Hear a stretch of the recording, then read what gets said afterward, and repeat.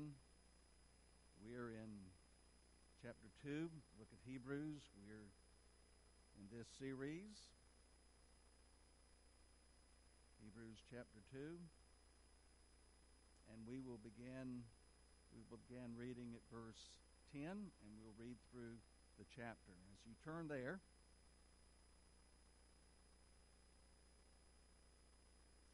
we'll start at verse 5. Verse 5. Hebrews chapter 2, verse 5. And we'll read through the chapter. But before we begin, it's never easy to say goodbye to members of our church family, but as many of you know, Bart and Becky Coghill are going to be leaving us, and they're going to be going to Jacksonville to be closer to their family. And even though we're very sad to see them leave us, we rejoice in them that they're going to be able to be with their family and be closer to them. They have been instrumental in our Awana clubs from the time we started. And, I just have a feeling that in some church in Jacksonville, Bart and Becky are going to be involved in Awana and probably Sparks. Amen. So just take a moment to say hello and, just goodbye for a time anyway before you leave to the Cog Hills. Okay. Hebrews chapter 2, beginning at verse 5. Read along with me. Let's stand in honor of God's word. Hebrews chapter 2, beginning at verse 5. Let's stand in honor of God's word.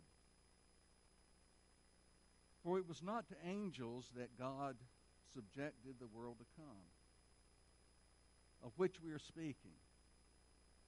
It has been testified somewhere, what is man that you are mindful of him, or the Son of Man that you care for him? You made him a little while lower than the angels. You have crowned him with glory and honor, putting everything in subjection under his feet. Now in putting everything in subjection to him, he left nothing outside his control. At present, we do not see everything in subjection to him, but we see him who is for a little while was lower than the angels, namely Jesus, crowned with glory and honor because of the suffering of death, so that by the grace of God he might taste death for everyone. For it was fitting that he, for whom and by whom all things exist, in bringing many sons to glory, should make the founder of their salvation perfect through suffering. For he who sanctifies and those who are sanctified all have one source. That is why he is not ashamed to call them brothers, saying, I will tell of your name to my brothers. In the midst of the congregation I will sing your praise. And again, I will put my trust in him. And again, behold, I and the children God has given me.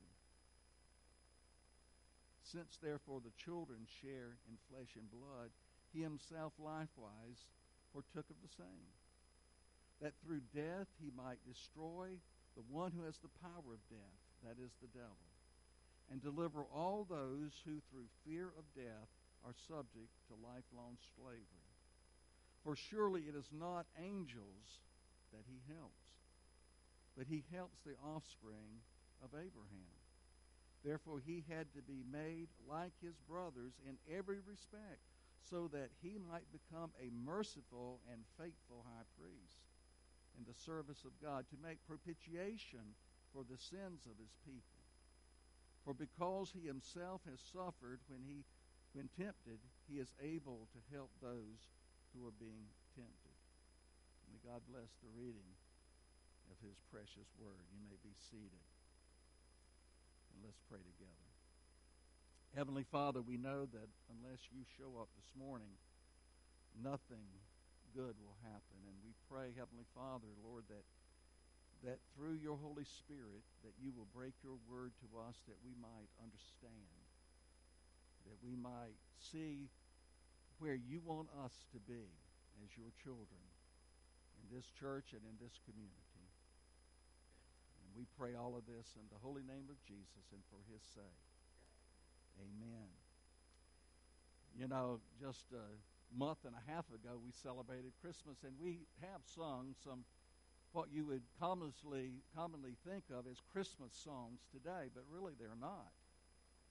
They're really not. You know, Christmas is a time that we celebrate the incarnation of Jesus Christ, the coming of the Son of God into the world to be our Savior, God becoming flesh and blood, Emmanuel, God with us. But you know, that should be the message that we preach and we believe all year long. The question I want us to consider this morning is, why did he come? Why did he come? Why did God invade human history in the person of Jesus Christ? Why did the eternal Son of God leave heaven in all of its glory to be born a baby in Bethlehem? Why did Jesus become a man? Our passage this morning in the book of Hebrews answers that question. See, the author of Hebrews wants us to know that Jesus came to do what the angels could not. He came to do what the angels could not do. And you know, throughout this chapter and the next chapter even, we've seen Jesus, who is superior to the angels. He came to do what the angels could not do. First, I want us to see Jesus became a man to restore man's lost destiny. He came to restore man's lost destiny. Look at that in verse 5. It says, "For it was not to angels that God subjected the world to come, of which we are speaking." In other words, God did not give the angels the right to rule the universe and the world to come. That was not appointed to angels. Well, if God did not give that right to angels, who did he give it to? Well, God gave it to man. The writer of Hebrews quotes Psalm 8, verses 6 through 8. It has been testified somewhere. Well, see, you know, the writer of Hebrews didn't have a Bible with all the chapters and the verses that we have. So he said it's somewhere in there. And by inspiration of the Holy Spirit, he quoted Psalm 8. "What is man that you are mindful of him, or the Son of Man that you care for him? You made him for a little while Lord than the angels. You have crowned him with glory and honor, putting everything in subjection under his feet." Now, putting everything in subjection to him, he left nothing outside his control. Psalm 8 is a psalm of David. And, you know, I can just imagine David, maybe as a shepherd boy. We don't really know exactly when David wrote this, but I can just imagine David out beneath the stars on a clear oriental night, looking up into heavens and asking God, what is man's place in the universe? Where does man fit in this vast universe that you created, O God? And the Spirit of God answers in verse 8, "You made him a little while Lord than the angels. You have crowned him with glory and honor, putting everything in subjection under his feet." Yes, man was created to be ruler over God's creation. A little lower than angels, inferior in power, but far greater in privilege. You know, this takes us back to the creation account. In Genesis chapter 1, verse 26, we read, "And God said, let us make man in our image, after our likeness, and let them have dominion over the fish of the sea, and over the birds of the heaven, and over the livestock, and over the earth, and every creeping thing that creeps on the earth." And then if you skip down to verse 28, "And God blessed them, and God said to them, be fruitful and multiply, and fill the earth and subdue it, and have dominion over the fish of the sea, and over the birds of the heavens, and over every living thing that moves on the earth." This was God's intended destiny for man to have dominion over everything, not just the earth, but the entire universe that God created. Verse 8 says he left nothing outside his control. Talking about Adam. The sun, the moon, the planets, the stars, the flowers, the birds, the fish, the animals, they were all under man's control and dominion. But things are not like that today, are they? No, they're far from like that today. God's intended destiny for man was damaged. It was damaged by the fall. Look at verse 8 again. At present we do not yet see everything in subjection to him. I think it's talking about mankind. You know, these words tell us a tragic story of Genesis chapter 3. The tragic fall of man. The entrance of sin into the world. When man sinned in the Garden of Eden, he lost dominion over creation. And so it is today. Can you tell a fish to bite the bait? No. Can you tell a bird to sing? No. We can't even control our own pets, can we? We cannot even control ourselves because we're sinners. So the question is there hope that man's lost dominion over creation can be restored? And the answer is yes. Yes. I want you to look at verse 9 again. But we see him. Who's that? That's Jesus. But we see Jesus. Oh, I hope you see the contrast in all of this. Man has lost his dominion over creation, but we see Jesus. Don't see, Jesus came to restore what man lost in the fall. Look at verse 9 again. But we see him who is for a little while was made lower than the angels, namely Jesus, crowned with glory and honor because of the suffering of death, and so by the grace of God he might taste death for everyone. Yes, for a little while Jesus became lower than the angels, just for a short time, just in his incarnation. He took on flesh and blood like us so that he might suffer and die for man's sins in order to restore man's lost dominion over creation. Jesus is the last Adam who came to restore what the first Adam lost. Just think with me at the life of Jesus. When Jesus walked this earth, he exercised total dominion over creation. He exercised dominion over the fish of the sea. You know, I think about that day that Jesus was with his disciples and they were fishing. And they had been fishing all night and had caught absolutely nothing. And Jesus told them to throw their nets on the other side of the boat, and they would catch plenty, so they did. Well, the word got out to the fish of the Sea of Galilee that the Lord needed them to fill the nets. And a multitude of fish came swimming right into their nets, and they were so heavy they could not pull them ashore. Another day, Jesus was asked whether he and his disciples pay their taxes. And Jesus told Peter, he was a fisherman, he told him to go fishing, and when he caught the very first fish, look into the fish's mouth, and there would be a coin, and take that coin and pay their taxes. Jesus also exercised dominion over the birds of the air. Jesus told Peter the night before he was betrayed, before the rooster crows, you will deny me 3 times. And that's exactly what happened. Peter denied Jesus 3 times, and immediately the rooster crowed. Who made that rooster crow? Who made that rooster crow at exactly the right time? It was Jesus. Jesus said, rooster, it's time to crow. And the rooster crowed.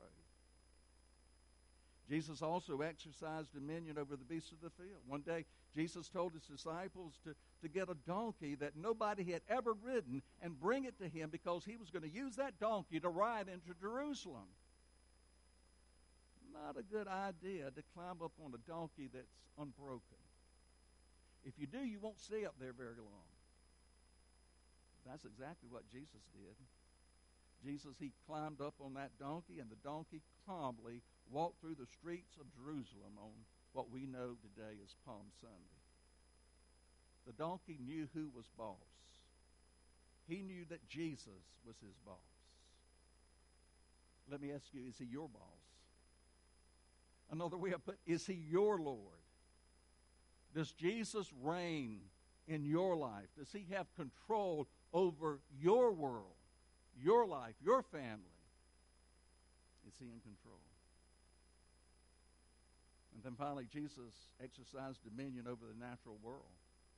A terrible storm arose on the Sea of Galilee, and Jesus and his disciples, they were in a small boat. And the little boat was about to go under, but Jesus spoke to the wind and the waves, "Peace, peace be still," and there was an immediate calm. And the disciples, they were so amazed that they said, "Who is this that even the winds and the waves obey him?" Jesus, he came to restore what man lost at the fall, man's dominion over creation. And today, everything is under Jesus' feet. Everything. You see, Adam was once crowned with glory and honor, but lost his crown because of sin. Jesus came to regain that glory and honor through his suffering, death, and resurrection. The Apostle Paul puts it this way in Philippians chapter 2, verse 8 and following. "But being found in human form, he humbled himself by becoming obedient to the point of death, even death on a cross. Therefore God has highly exalted him and bestowed on him the name that is above every name, so that at the name of Jesus every knee should bow in heaven and on earth and under the earth." My friend, one day when Jesus comes to establish his kingdom on earth, we will share his glory. We will reign with him. Now, I want you to notice the last phrase in verse 9. Just look at that. "So that by the grace of God, he," that is Jesus, "might taste death for everyone." So that by the grace of God, he, Jesus, might taste death for everyone. That's the chief reason he came. Jesus became a man so that he might taste death for everyone. Now, don't let that little word "taste" mislead you. It doesn't mean that Jesus just sampled at death. It doesn't mean that Jesus just, nibbled at death for us. No, on the cross, Jesus drank fully from the bitter dregs of the cup of death for us. He died fully for us. And then that little preparation, preposition, it's a little word, but it's packed full of meaning. It means that Jesus died in our place. It means he died as our substitute. He died the death that we all deserve to die. He died for us. Yes, Jesus came to restore man's lost destiny. And it's your destiny too and mine. Second, Jesus became man to bring many sons to glory. He came to bring many sons to glory. Look at verse 10.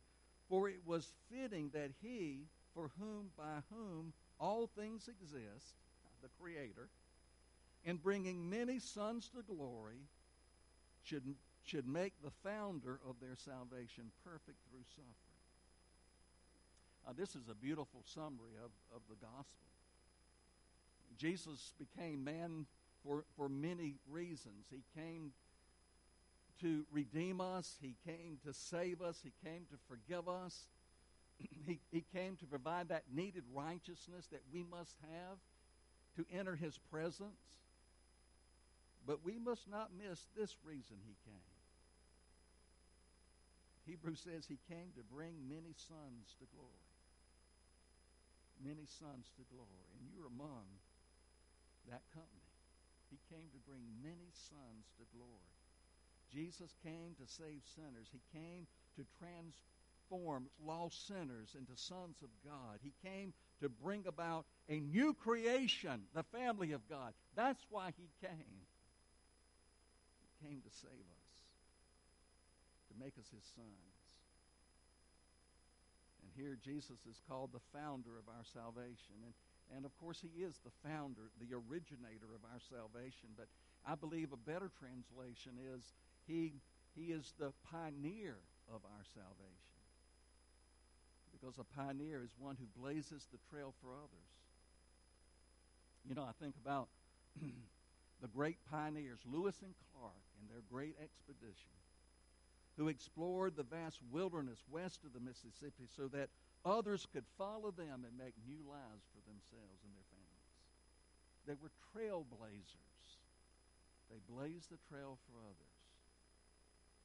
But Jesus is the true trailblazer, who blazed the trail through his death and resurrection so that others could follow him in death and resurrection.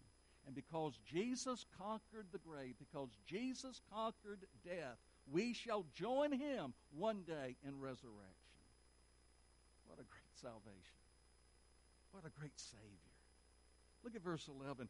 For he who sanctifies, that is Jesus, and those who are sanctified, that's all believers, all have one source. I think it's talking about we're all one. We are all in the same family, the family of God.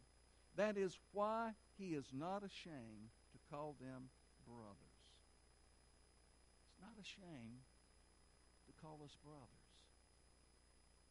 Let that just sink in just for a moment. Imagine Jesus, the creator of the universe, is not ashamed to call you and me his brothers. You see, he's not only our Lord and our Savior, but because he became a man, because he became like us in every way except sin, he is our brother, capital B. He is our elder brother. Jesus is not ashamed of you.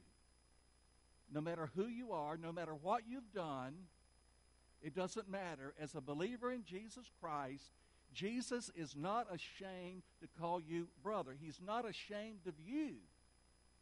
He's not ashamed of me. The question is, are you ashamed of him? Are you ashamed of him?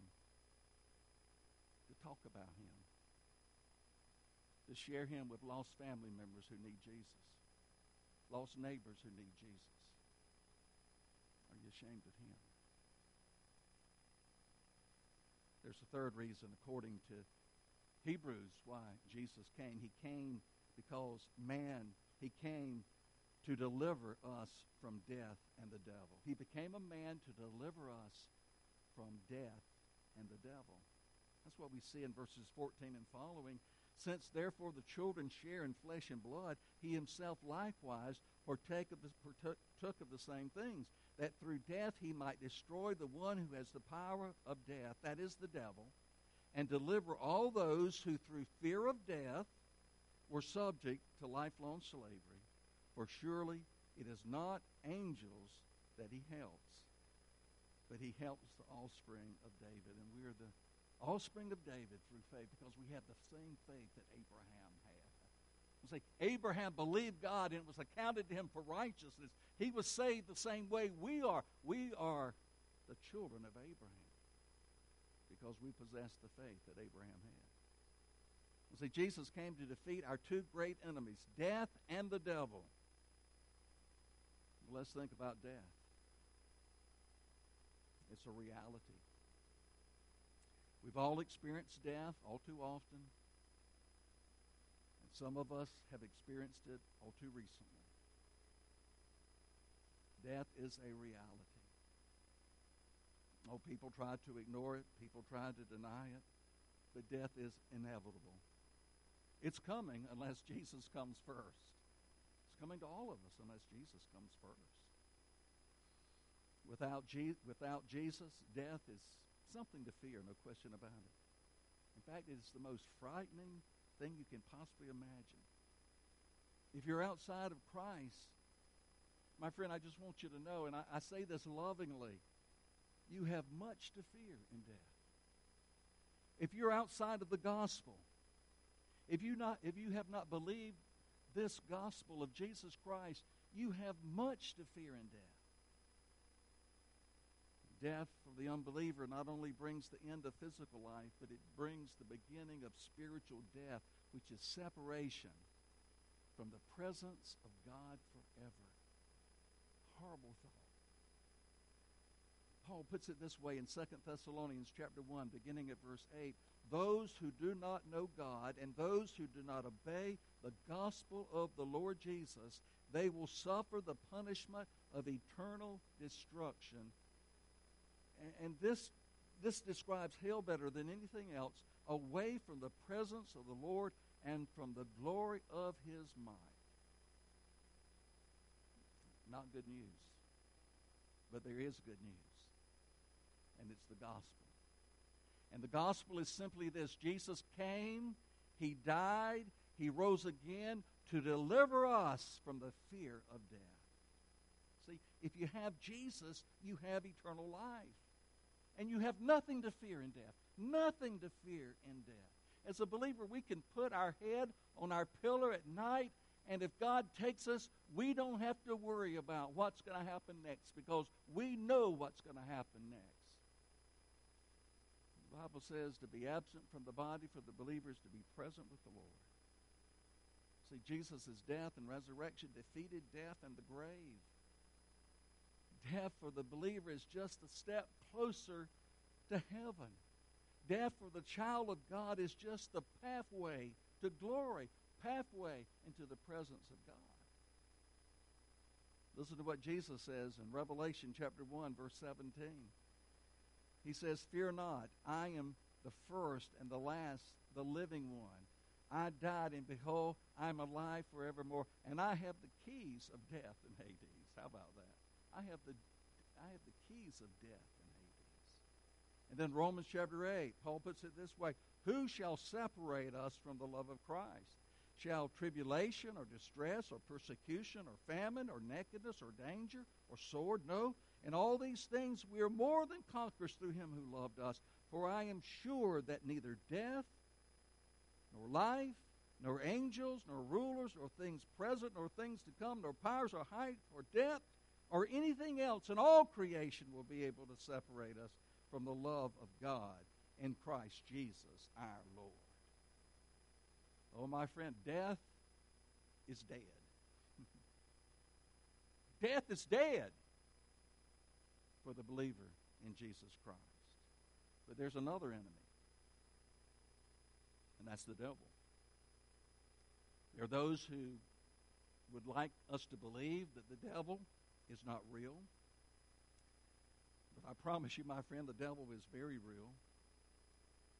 He's not that funny-looking guy in red tights with horns and a forked tail.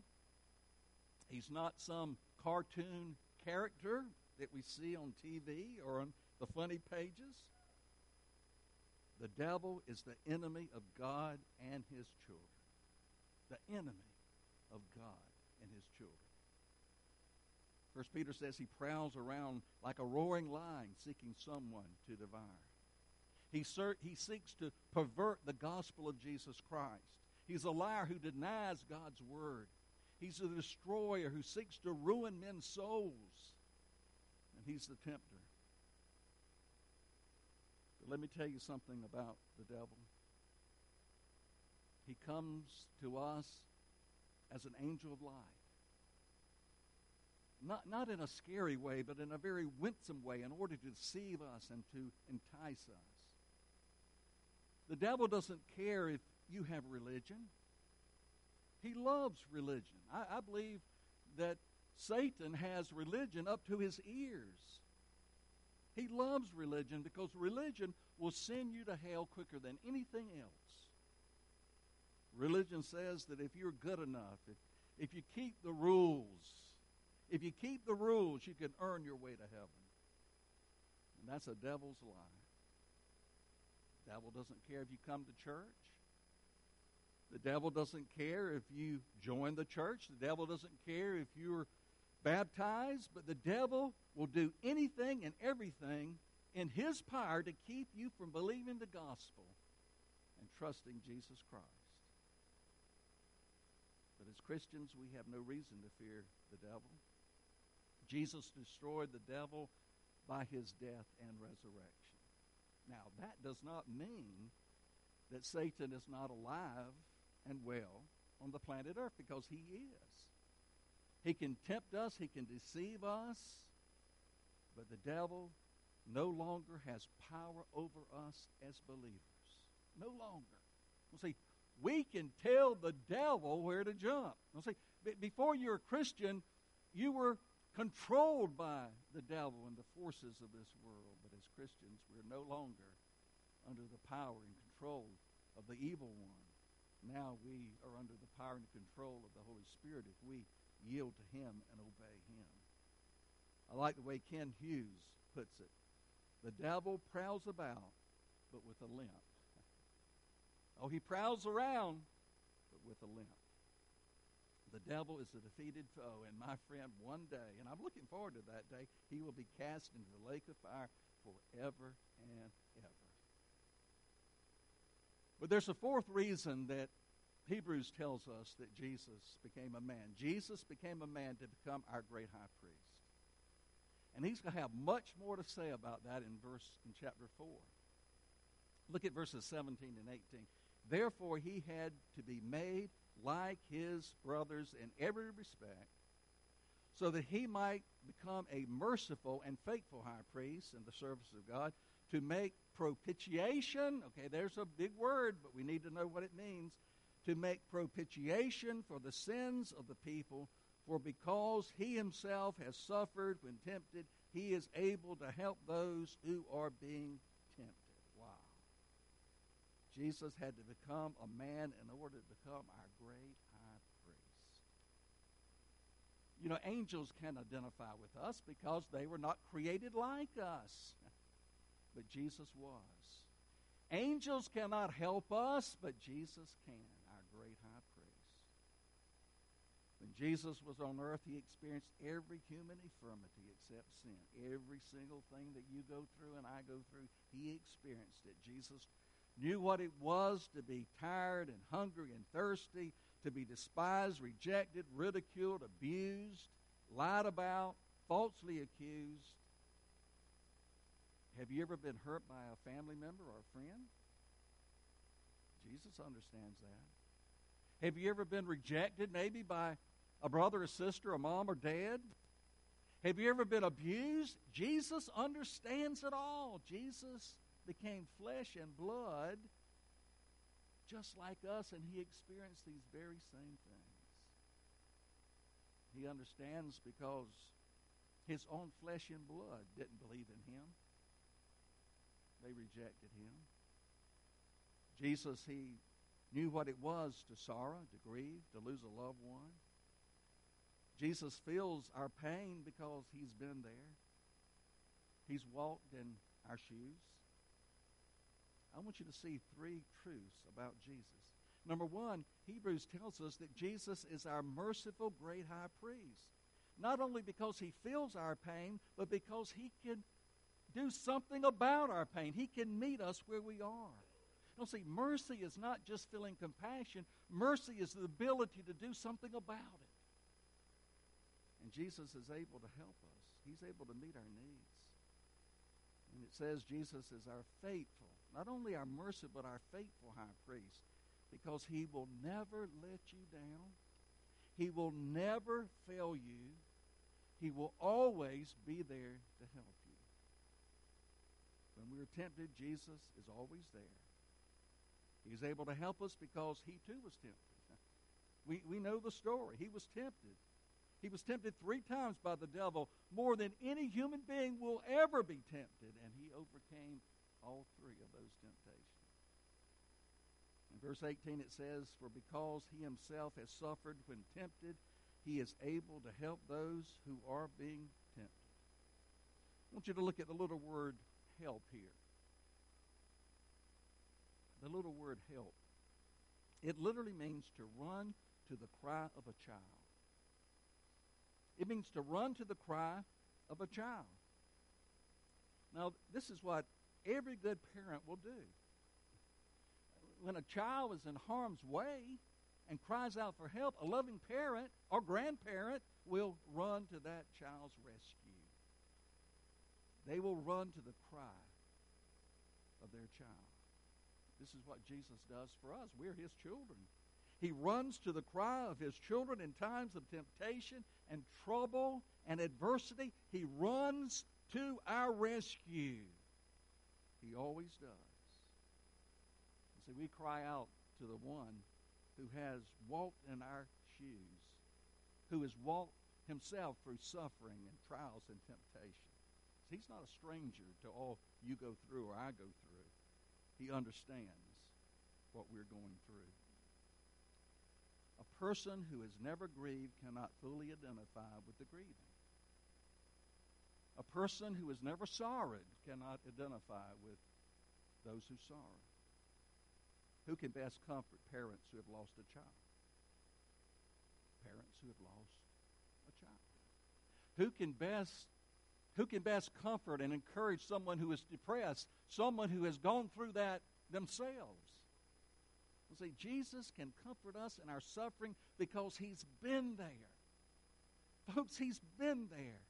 He is our merciful and faithful high priest. And then thirdly, Jesus is our great high priest who has made, here's that word, propitiation for our sins. He's made propitiation for our sins. That word propitiation in verse 17 is a very important gospel word. And you know, people ask, well, why do you throw out these big words? If they're in the Bible, folks, we better know what they mean. The word propitiation refers to the satisfaction of God's wrath for sin. The satisfaction of God's wrath for sin. See, God is a holy God. We can't fathom that. God is a holy God. God is pure holy light.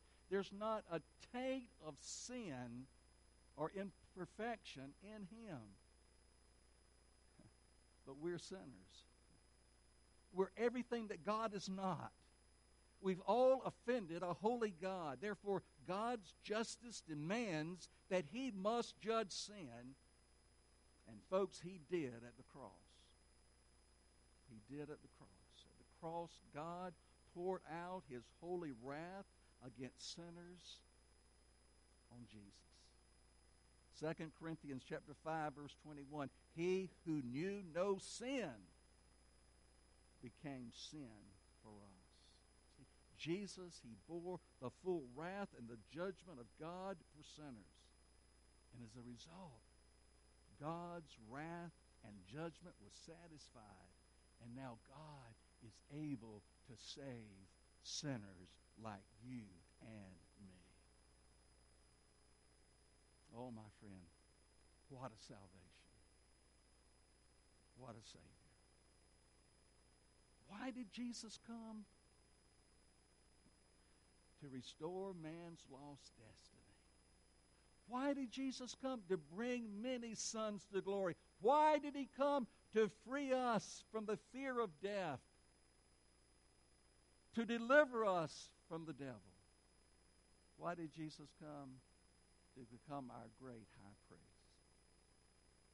So Jesus came for all of these reasons.